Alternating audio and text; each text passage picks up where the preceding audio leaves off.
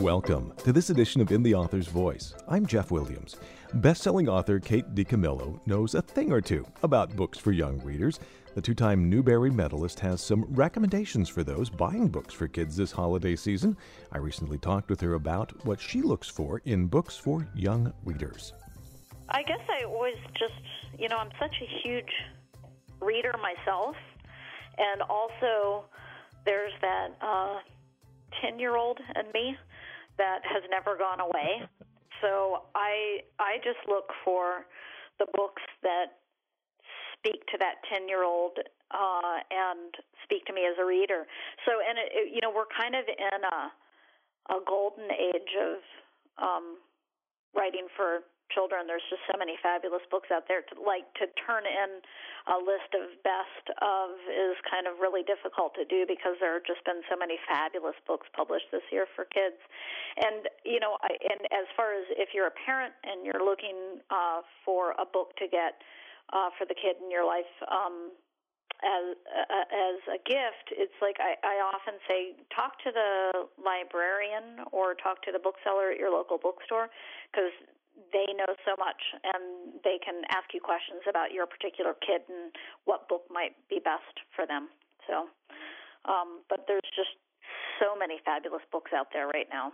Not to put you on the spot or anything, but are there a couple that kind of serve as examples of You're not going to put me on the spot. You can't put me on the spot with books. I love books. Yeah, no, I've got some that I've narrowed it down to, like some that really kind of knocked my socks off this year. In picture books, so books for that you're going to read with a kid. There's a wonderful book called Ideas Are All Around by Philip Stead. It's this beautiful, beautiful book about going out into the world and looking for a story. And so if you've got a kid that thinks that they might want to be a writer or that they might want to be an illustrator, this is a wonderful book.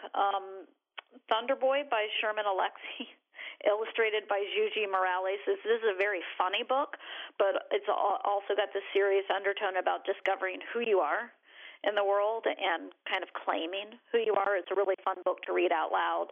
And then for picture books, do you remember A Snowy Day? Do you remember that picture book? Uh-huh. It's like that. I grew up with that, and I loved it. And this book, A Poem for Peter, is about the writing of that book. And it's just a beautiful, beautiful book about how that book came to be. And then if you're looking for something for kids who are reading on their own, what we call middle grade, Jason Reynolds has written a really riveting story called Ghost about a boy who learns who he is and what he can do. He becomes a runner, and he kind of finds himself in this book. And there's also, for middle grade readers, a wonderful biography of E.B. White, who wrote, Charlotte's Web and Stuart Little. Just an amazingly beautiful book about how E.B. White became a writer. And then also for middle grade readers, there's this wonderful book called Miss Bixby's Last Day about a wonderful teacher named Miss Bixby and three boys who have had their lives changed by her in very different ways and how they come together for her last day of school. It's a very funny book, but it's also a very sad book. And then finally we have the young adults who, you don't want to take a wrong move with the young adults, right? Always a terrifying prospect. You want to put the right book in their hands. One of the best books that I read for young adults this year is called Salt to the Sea by Ruta Septa, and it's this amazing story. It's historical fiction of the greatest maritime disaster ever, and I had never even heard of this boat. It takes place at the end of World War II, and it is a love story. It's also historical fiction. It's a real page-turner. I defy you to put that book into some kid's hand, make them read 2 or 3 pages, and they will not be able to put it down. It's spectacular. So that's just the tip of the iceberg. There are just so many wonderful books out there right now for kids. So do you have any questions about all that? No, not at all. That's fine. That's all I need to know. I can hardly imagine that a teen would actually read anything historical, even historical fiction, but that's Well, and that's why I make this point of saying if you get them to read the first 3 pages, they will not stop. Because, yes, to say historical fiction, it's like, oh, no, I'm going to learn something. It is a real page-turner. It's fabulous. So it's always just that thing about getting the book into their hands. And also, I find not insisting that they, you need to read this. Kind of follow the kid and see what they want to read and what their interests are. Graphic novels are so wonderful now and such a wonderful way to coax reluctant readers into reading. And that's always, there's a fantastic, this is also historical, Congressman John Lewis wrote a great graphic novel about the Civil Rights March called March. It's a 3-volume set. It is absolutely spectacular and riveting for your older readers. So there you go. You get me talking about books, and I can't stop. Right? Well, I'm glad you brought up graphic novels, because even here on the college campus, I see students carrying around graphic novels that they're probably paying more attention to than their textbooks. And I guess it's actually, if you can find a vehicle that reaches a young reader, I'm guessing is a good thing. Yes. And, it's just like graphic novels have become just, it used to be, they're just comics, but really they have become legitimized. I guess maybe Maus did that, Art Spiegelman's story of the Holocaust, but it is just, they're really works of art, and they're really storytelling works of art. And we've got our fabulous national ambassador for young people's literature, Gene is a genius at what he does, and we now have the Genius Grant to prove it. And he, American Born Chinese is just an amazing graphic novel about what it means to be here in this country. So, yes, a lot of fantastic stuff in graphic novels, and a lot of fantastic children's books in general out there. I know in talking with you previously, I think at some point you'd said something to the effect that that hope is an important element in stories for young readers. Are there elements that the books that that you've recommended and some of these others that are really great reads for this season? Do they share some common? Oh, that's so elements? Interesting that you would then like the books that I'm drawn to. So the books, I always, it is, you're right, I said that because it's a quote from Catherine Patterson, you're duty-bound when you write for kids to end with hope. And yes, all of these books have hope in humanity, So, yeah, that's a lovely point. Yeah, thank you for it's like, that's true. And it particularly true now. And each one of these books is a kernel of hope. Has the literature for young readers changed over time, or are the same basic nuts and bolts there?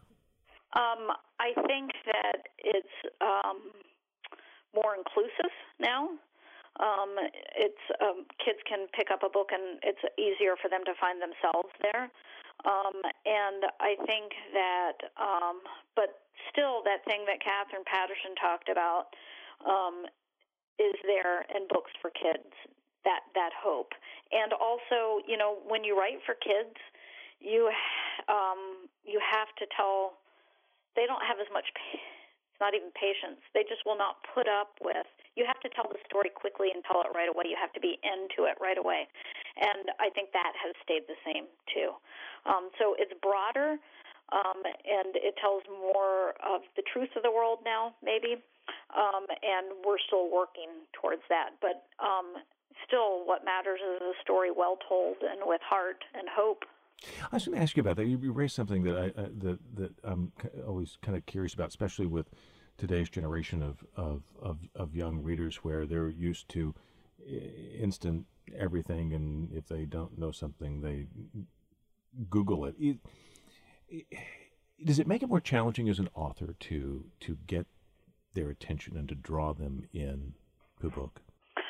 I think that, and I'm out there a lot doing bookstore signings and going into schools and talking to kids. And what I find is that thing of just the power of story. So yes, there are all these gadgets and all these whiz-bangy things around, but boy, they will listen to a story when you read it to them, and that's deeply, deeply heartening. And I think it speaks to that thing about all of us needing story. So that need is still there, and they will respond to a story. And I hear this from teachers who read out loud in the classroom. And thank you to every teacher out there who's reading out loud to kids in the classroom, because I think it's a life-changing kind of thing. But they respond, so we can still get them with story. Has the whiz-bangy things changed a little bit the way you approach a story? Because I've seen a lot of books come across my desk now that have a lot of interactive elements in them that take the reader beyond just what's printed on the page. It hasn't for me, and that goes in hand in glove with the whole thing about not for me. Like, it's impossible to think I'm going to write towards the market, or what kind of story do people want to hear? I can't do that. There's no point in me writing if I do that. So I'm always just thinking, how do I tell the story that my heart needs and maybe another heart will need it? So all the whiz-bangy stuff has not changed for me, how I work or how I think about a story. I feel lucky about that. For parents and maybe grandparents that hear this, as a consumer of books and also as a writer, what would you recommend to them to kind of look for when they're looking to get a book for their young reader? I would say know the kid that you're buying for, and then I would say, does it speak to you? Because there's still a kid and you too. So when you hold the book on your hand, does it seem like something that would appeal to the 10-year-old you? So don't forget about your own childhood and your own child self. It's in there. So just look at the book not as like something, I don't think I'm going to get this and make them read. Rather, what book will move them the way it's moving me. That's what I would say. That's Kate DiCamillo, author of Because of Winn-Dixie. Her latest novel for young readers is Raymie Nightingale. In the Author's Voice is a listener-supported service of Southern Illinois University. I'm Jeff Williams.